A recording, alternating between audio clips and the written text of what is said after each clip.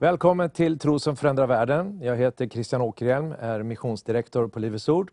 Och jag sitter här med två gäster. Dels Rune Borgsö som är en av pastorerna, arbetar mycket med mission här i församlingen.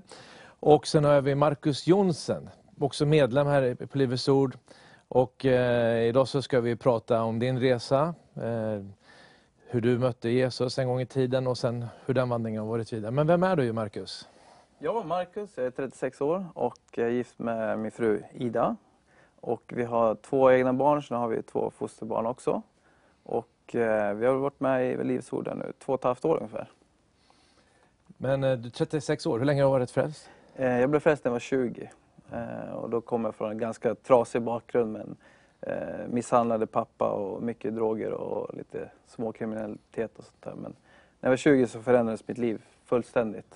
Och fick uppleva liksom Guds kärlek och att Gud verkligen fanns och svara på mina böner. Så det var bara 100% Gud sen efter det. Ja, men du har på med missbruk också? Ja, under tonåren. Jag började när jag var 12-13. Sen så blev jag totalt fri när jag var 20. Så att det var stort för mig. Och jag ska säga, den här friheten från drogerna, kom det här så omedelbart när du blev frälst? Eller var det någonting du fick arbeta med? Eller? Jag försökte innan på många olika sätt. Men när jag fick möta Gud, det var verkligen som befrielse. Jag ska vara helt ärlig, det var på söndag. Sen på onsdagen så var jag hemma hos polarna och rökte på en gång till. Och det var all frid, allting bara försvann. Och så kämpade jag mig igenom fredagen och sen lördagen då klarade jag inte heller. Då drog jag hem till polarna och så direkt när jag klev innanför dörren så sa de: "Åh Macke, vi har linor, vi har kokain." Och då var det liksom bara djupdyka i den där skiten. Och på morgonen så låg jag och bara liksom kände mig så långt nere liksom och bara grät: "Jesus, hjälp mig en sista gång snälla." Och då kändes det som Jesus bara kom med sin hand och drog mig upp där från golvet. Vi låg på golvet allihopa, halvsov. Och så kom jag till kyrkan och i kyrkan jag bara skrek Jesus, Jesus i lovsången där. Och det var sista gången. Så blev jag totalt fri efteråt och lämnade det livet. Och, ja. Men varför gick du till kyrkan? Var det någon som... Hade du jag blev frälst på söndagen. Ja. Alltså min mamma var ju med där, men jag hade alltid varit emot det. Liksom. Men den här söndagen var jag tvungen att hämta upp henne. Jag kom för tidigt så jag var tvungen att gå in. Och jag hade ju fickorna fulla med droger. Liksom. Och direkt när jag kom innanför dörren så kände jag bara, fick världens syndanöd liksom. Och sen så kom jag upp och Daniel Berlin då, som jag hade haft som vän och kontakt liksom. Ja, han kände en, så jag satte mig med honom och så bara, jag vill inte lyssna liksom. Men då predikade de evangeliet och det var bara att träffa rakt in i hjärtat liksom. Finns Gud så vill jag ha kontakt med honom. Och det här livet jag lever liksom, det är inte värt att leva. Så jag tog emot Jesus och verkligen fysiskt kände hur jag förvandlades. Insidan ut. Ja. Det är fantastiskt. Och det som du då inte klarar på egen hand efter många försök. Och när du blir frälst så gör Jesus det åt dig. Ja. Så där synden överflödar nåden ännu mer. Men det har också med att göra det som jag kan komma in och prata mer om också när vi varit i de här fängelserna och predikat. Att liksom, drogerna var egentligen inte problemet. Problemet var hatet mot en själv, hatet mot min pappa, de här såren. Och att få uppleva i frälsningen Guds kärlek och få förlåta sig själv och förlåta. Jag åkte till pappa sen och sa till honom: "Jag förlåter dig för allting du har gjort." Då. Jag fick inte den reaktionen jag vill ha. Han låtsades som ingenting hade hänt. Men någonting hände och vår relation är fantastisk idag. Och så att Gud gör verkligen någonting på djupet. Det är inte bara ytligt liksom, utan... Ja. För att ta en liten parentes i det, alltså man stöter ju väldigt ofta på det här med just förlåtelse i bibelskoleelever och så vidare. Men även om din pappa då inte gjorde något initiativ eller gav någon respons runt det, så du kände ändå att det var viktigt att förlåta honom och göra det aktivt. Ja, för redan innan, jag ville ju inte, alltså hela min tonårstid så ville jag egentligen ha ihjäl honom. Så när jag blev frälst och fått uppleva min förlåtelse från Gud och hur jag fått liksom mitt samvete rent, att jag ville att han skulle få uppleva, att vi skulle få uppleva det tillsammans. Men när jag gjorde det så kände jag att jag verkligen, allt hat, allting bara försvann. Och det var bara, jag tyckte synd om honom istället. Så att det var verkligen viktigt.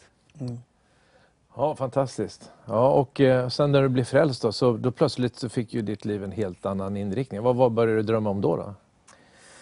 Ja, att alla skulle få höra om Jesus. Det var att alla skulle få uppleva det fantastiska liksom. Så att, nej men det var ju, jag menar, på fredagar brukar jag alltid vara ute och festa. Men istället på fredagar satt jag med en kvinna som satt i rullstol och de andra var väl en 50-60 år liksom, och satt och bad för Västerås, bad för stan liksom. Och där satt jag mitt ibland dem och bara njöt och fick be och fick se hur vi fick bönesvar. Och, så att det var 100% i kyrkan och sådär. Så att, men sen så kom jag i kontakt med en missionsorganisation då, som var på besök. Och då pratade de om bibelskola och onådda folk och ut och predika. Så jag, ja men det är ju det här liksom jag vill göra. Så att jag gick Missionens bibelskola första året då, i Märsta 2003, 2004. Och det var fantastiskt. Jag fick åka ut på missionsresa där till Kenya.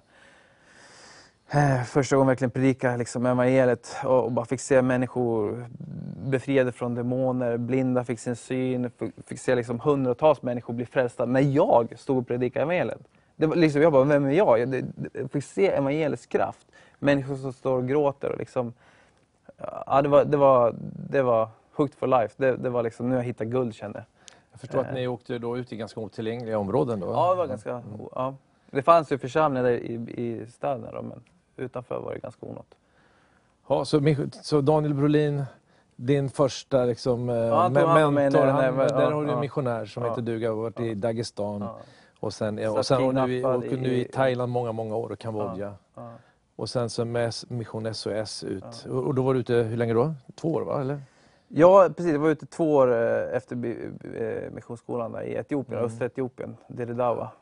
Och planterade församlingar, vi hade festivaler, predikade och väldigt muslimskt. Så en av mina bästa vänner var imam där, så han försökte göra min fru till muslim. Och jag försökte göra hans familj till... Hur gick det där då? Men det var fantastiskt. Ett bröllop han hade för sin syster var vi där. Och de äldre satt i ett rum och vi satt där yngre i ett rum. Det var ju alltså warlords direkt från Somalia. Och jag tänkte, det här är min chans. Och så han sa så här, det här är Marcus, det är min kristna vän, vi måste respektera honom. Och jag bara, nu kör jag bara. Så jag bara predikade järnet och vissa satt med tårar och andra satt bara med den hatiska blicken. Men att få sitta där och verkligen få uppleva det var häftigt. Så att, ja. Det här låter ju, alltså för en svensk som man sitter i Sverige och tänker man på den här regionen då, med de här krigen. Det låter som värsta äventyrsfilmen. Alltså Ja, det var ett äventyr, men till slut så blev det ju en vardag. Alltså, det är klart att vi var chockade, kommer dit som 21-åring liksom, och ser människor svälta ihjäl på gatan. Alltså, det är klart, allting var en chock liksom. Men sen blev det en vardag och det här liksom, att mission skulle vara äventyr och att mission liksom, allt det där liksom fick skalas av också. Att, ja, men vad gör jag verkligen det här för? Och det upplevde jag där att wow, det här är verkligen for rest of life. Det är inte bara en rolig, häftig grej, utan att få se människor bli förvandlade av evangeliet, gå från uteliggare till liksom, pappor, företagare, få se människors förvandling. Det var otroligt givande att få göra det, få se det. Ibland har man en bild där som alltså jag och Rune till exempel, jag ska säga, vi har ju ett mått av äventyrslystnad i våra liv. Och det har ju du också. Och det kan ju Gud använda i en början att locka ut den. Det är svårare att åka ut till främmande kultur om man är paniskt rädd för allt som är annorlunda. Utan den här nyfikenheten och äventyrslystnaden är liksom inget fel. Men som du säger, det kan inte vara ett självändamål då, utan sen ser man människorna där ute då. Ja, så är det. Jesus, han såg ju på folkskarorna och våndades och hade ju djup nöd för dem. Men, så det kopplar ju in när man verkligen möter nöden och ser hur det blir när Jesus möter dem. Det är någonting som lockar en ut och där är ju ofta äventyrslistan en del av det, såklart.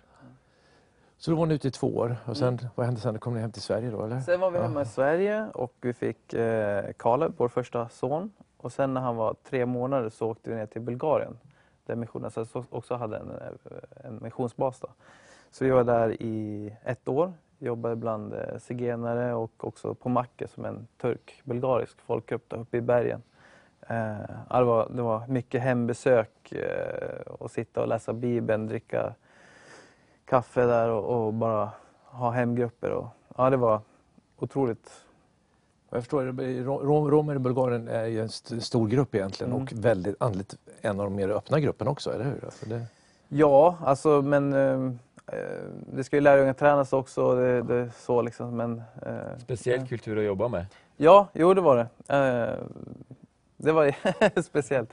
Men också mycket hjärta, alltså det var mycket tufft, det var mycket rått. man såg bilar liksom komma, de hämtar tjejer och kör liksom till Tyskland och trafficking liksom och sånt där.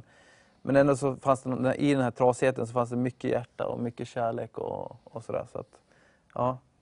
Jag hade faktiskt en bulgarisk rom som gick på bibelskolan här för ett antal år sedan. Han ledde en församling då som, jag tror de var upp mot 1000 pers. Det är en av de större församlingarna och det går väldigt bra. Så det, men han har ju haft väldigt stora öppna dörrar just in där också då.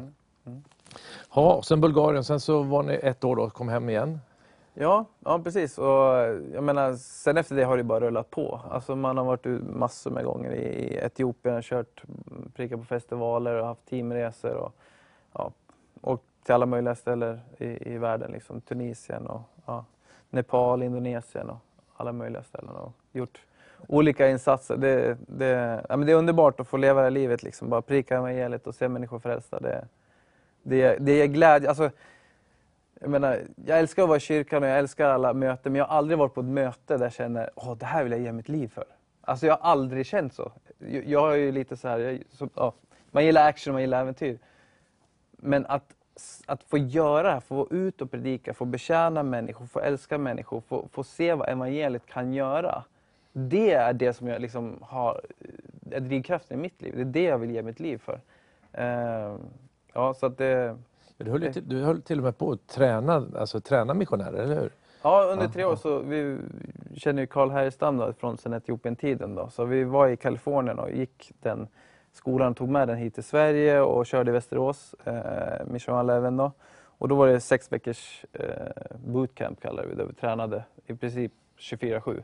Ute i skogen i tält och liksom lärde oss leva filtrerat vatten från sjön. Och så här väldigt basic då, förbereda för den tuffa utmaning vi skulle åka ut på.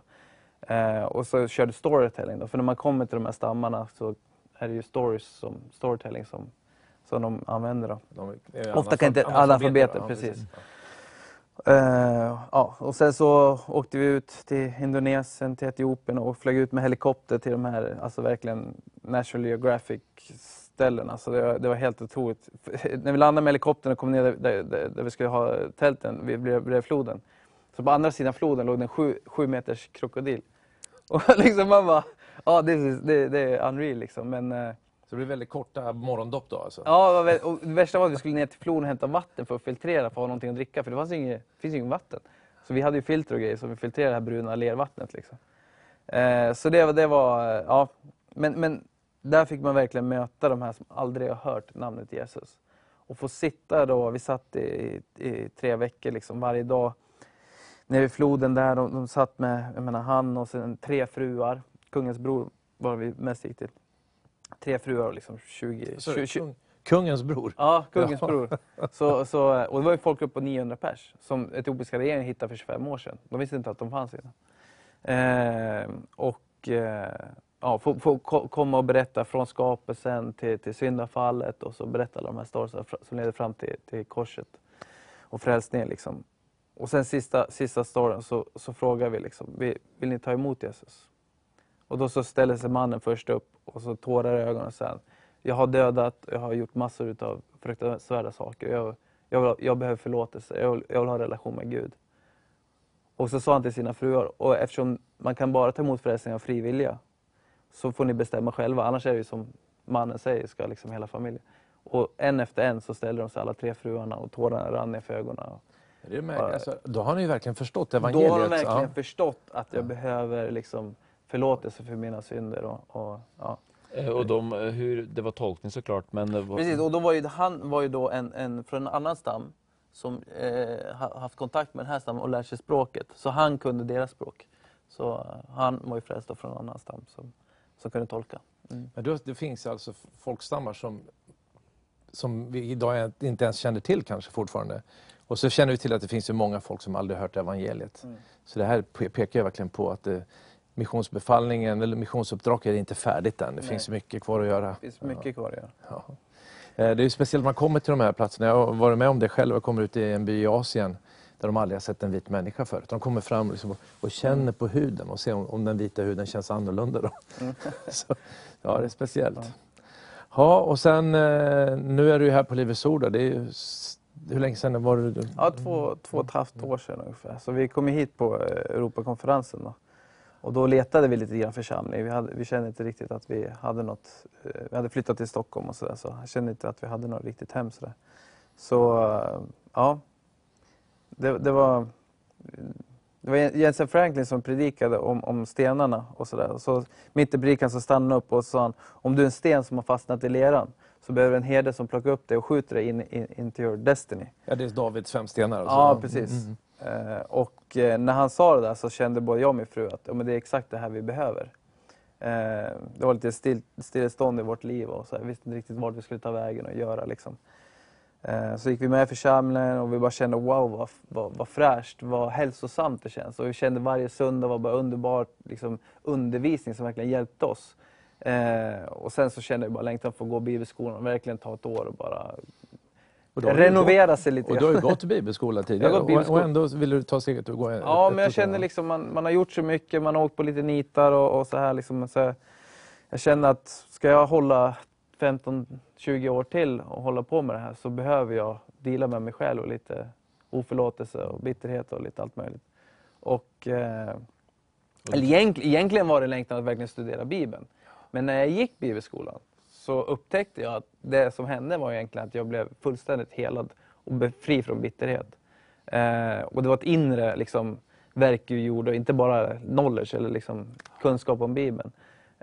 Så det var fantastiskt bra att göra det. Och det är klart det var en utmaning när man har gjort allt det här och jag menar, mitt i livet och liksom, så mycket unga människor och de kanske inte vet så mycket ens varför de är där. Men liksom, så känner man, vad gör jag här? Men så känner man, men gud, jag gör det här för dig och jag behöver verkligen det. Och det har varit helt underbart. Så det kan jag verkligen rekommendera. Jag får inte betalt för att säga det, men det kan jag verkligen rekommendera. Det har varit helt underbart. Och jag tror många som kämpar med livet, kämpar med vardagen och kanske hade en kallelse och har liksom, ligger någonstans där och brinner på insidan. Ta en paus, och gör det här. Alltså vi sitter ju med samma erfarenhet vi egentligen, även om vi talar om några år tidigare. Alltså allt började ju egentligen med att vi gick den här bibelskolan. Så den var ju totalt livsförvandlande för mig, lika mycket som för Christian och våra fruar. Så man blir ju marinerad och det där liksom, smaken sitter i alltså, fortfarande. Och vi pratar ju mycket om mission här. Va? Och jag ska säga, efter bibelskolan här, och till och med under bibelskolan, så då satt du inte fast i leran längre, utan då hamnade den där slungan och så sköts du ut någonstans då. Ja, precis. Ja, första året var ju Albanien då. Det var fantastiskt att komma ner dit. Som teamresa på bibelskolan. Teamresa, precis. Få ut och få börja liksom predika igen och vara ute med ungdomar ute i byar och muslims då. Och det var ju fantastiskt. Så det var 1:an och sen så gick du 2:an. 2:an, precis. Equip in the Church. Som är lite mer inriktad på ministry och ledarskap och sådär. Och då gjorde vi en lite längre missionspraktik också. Vi var 3 veckor i Mongoliet. Vi åkte till alla möjliga ställen. Jag vet inte hur många ställen vi åkte till. Men... Mongoliet känns som att det är... Jag har ju varit där så jag vet ju hur det är. Och du har ju bott alldeles på gränsen nästan där. Men Mongoliet är ju som en annan värld. Alltså det är inte bara långt bort, det är också långt högt upp. Va? Det är som så nästan lite bergsrike. Eller lite stort bergsrike kan jag säga. Ja. Men hur var det då? Jo, det var som du sa, alltså jag har ju varit runt och rest ganska mycket och varit i Asien också. Men när jag kom dit det var väldigt svårt att förstå sig på kulturen. Det var väldigt annorlunda. Jag tror jag aldrig riktigt greppade kulturen faktiskt. Men intressant att se även där liksom, folk som har gått bibelskolan. Vart var det någonstans? Abakan. Abakan. Just det. Och nu liksom startat jätteförsamlingar i Mongoliet och flera dotterförsamlingar och arbetar över hela Mongoliet. Att se liksom... Det är så fascinerande. Jag har ingen aning om det när man är Nyström i Abakan, eller hur? Nej. Indirekt frukt är det ju. Alltså, det är fantastiskt. Christian har ju bott i Abakan. Så att, det är verkligen... Och sen så när du var där, då fick du ju vad gjorde ni? Du kom ju iväg på en väldigt speciell grej, va? Ja, precis. Vi var ju där och först i Ulaanbaatar då, i huvudstaden, så hade vi väldigt fräscht arbete just mot högskolestudenter och ungdomar och så vi var där och hjälpte till lite grann, jättefräscht arbete. De hade kvällar med musik, open mic och liksom, där kom massor med folk som inte alls hade någon tro eller kallade sig kristna. Men fick komma till kyrkan på det sättet då. Och det var kul att se. Ja, men sen fick jag åka iväg på en speciell grej. Vi fick åka med ett fängelsearbete då. Och ja, det tog ju en dag att komma dit, så det var långt ut ingenstans. Och då, när vi kom till Mongoliet, då satt jag ute med en tröja och det var liksom 15 plusgrader. Och över en natt så blev det liksom 25 minus. Det var helt otroligt, och så var det resten av tiden. Och så när vi åkte över de här gräskullarna och slätterna, liksom 9 på kvällen och 25 minus. Och det var bara snö, man såg ingenstans. Och jag tänkte, vet de vart vi åker liksom? Men det var verkligen, alltså, mitt ingenstans. Och vi kom ju fel en gång också och fick punka, och jag bara tänkte 25 minusgrader. Ja, men till slut så kom vi fram till den här byn och fick sova där och var en liten församling där i byn. Och dagen efter så fick vi komma till ett fängelse som var ett högsäkerhetsfängelse. Och då när jag kom fram så hade de på något sätt, jag fick inte följa med fängelseministeriet in i fängelset, utan jag fick följa med en av cheferna in på hennes kontor, för mitt tillstånd var inte klart. Och det var ju verkligen så här antiklimax liksom. Jag bara, ja, men det var ju det här jag såg fram emot. Så blev jag lite frustrerad och sådär. Så när jag satt inne på kontoret tänkte jag, ja men gud, du har väl någon plan med det här liksom. Så jag bara, ja, men kör på liksom. Så pratade med den här chefen och berättade om varför vi är där och mitt liv och liksom så här. Och helt plötsligt så började hon berätta liksom, men jag har faktiskt varit i Sydkorea några år, och där fick jag möta kristna och jag tog emot Jesus, och liksom mitt liv blev också förvandlat, och jag bara satt där och bara, oj, okej. Och så kom hon tillbaka till Mongoliet då, och då hade hon lite grann tappat tron. Så hon hade massor med frågor, och jag fick sitta och liksom verkligen undervisa henne om liksom olika saker. Och sitta här liksom och undervisa fängelsechefen, och det var häftigt. Så hon var jättetacksam. Hon fick sluta med att be för henne då, i slutet där. Så hon var jätteglad liksom. Så att, ja, det var inte det jag trodde jag skulle göra, men det blev bra ändå. Men sen fick du träffa internen också, va? Ja, men det var för högsäkerhetsfängelset. Jaha, ja, okej. Och sen dagen efter så åkte vi till ett annat fängelse. Och där jag fick komma in då, på fängelset. Och det var ju väldigt speciellt att få komma in där och i 25 minus, som jag sa, se fångar liksom stå på alla fyra med en liten sån här skurborste och borsta bort snön liksom på vägarna. Så att det känns som, är det här på riktigt liksom? Det känns som 200 år bakåt i tiden. Men du fick predika från, vad hände där? Ja, vi samlade ju alla där, och egentligen så sa liksom han att de har ju undervisat dem i 2 års tid, men inte fått predika evangeliet. Så när han sa att jag skulle berätta vem jag var, så sa han, kan du berätta ditt vittnesbörd? Så tänkte jag, vad säger han liksom? Ska jag? Ja, men ja. Så då körde jag på liksom. Och berättade mitt vittnesbörd och sådär. Och sen så körde de undervisning om, och efter undervisningen då, så frågade han om jag kunde be för dem. Och då tänkte jag, men jag kan inte lämna här nu utan att ge dem en chans att ta emot Jesus liksom. Så då frågade vi bara, är det några som vill ta emot Jesus liksom? Så då är det 5 stycken längst fram som vågar räcka upp handen, sen 10, sen 20, sen hela lokalen, alla räcker upp händerna. Och då tänkte jag, okej, wow. Så ber vi, och ber länge liksom, verkligen. Så de vet vad som händer liksom. Och, ja. Sen när jag öppnar ögonen så ser jag liksom de här, bara tårarna rinner, och ja, det är en helt annan atmosfär liksom i hela rummet liksom. Fantastiskt. Ja, det var fantastiskt. Och det här är ett land då som, alltså för 30 år sedan, då det fanns en känd kristen i det landet. Ja. Och sen pastorn sa det, alltså de har inte predikat på 2 år. Nej. Så efter det så gick han fram och sa, vi är också kristna och det är därför vi gör det här. Så han var jätteglad efteråt att jag kom ut från fängelse. Han stannade bilen och vi prisade Gud och sjöng lovsång, och han var otroligt tacksam för att jag körde på. Fantastiskt att höra. Tyvärr så går tiden mot ett slut. Det är så mycket mer att prata om. Jag vet att du har varit i Ukraina också, predika i fängelse där alldeles nyss, ut med fronten mot den här separatistkontrollerade områdena. Väldigt roligt att träffa Marcus med de här direkta rapporterna från de här egna erfarenheterna där ute. Du som tittar på det här, bara fortsätt att be för missionsfälten. Det finns så många människor som ännu inte har hört evangeliet. Och vi behöver stå tillsammans för att det ska ske. Tack för att du var med idag. Vi ses framöver. Gud välsigne dig.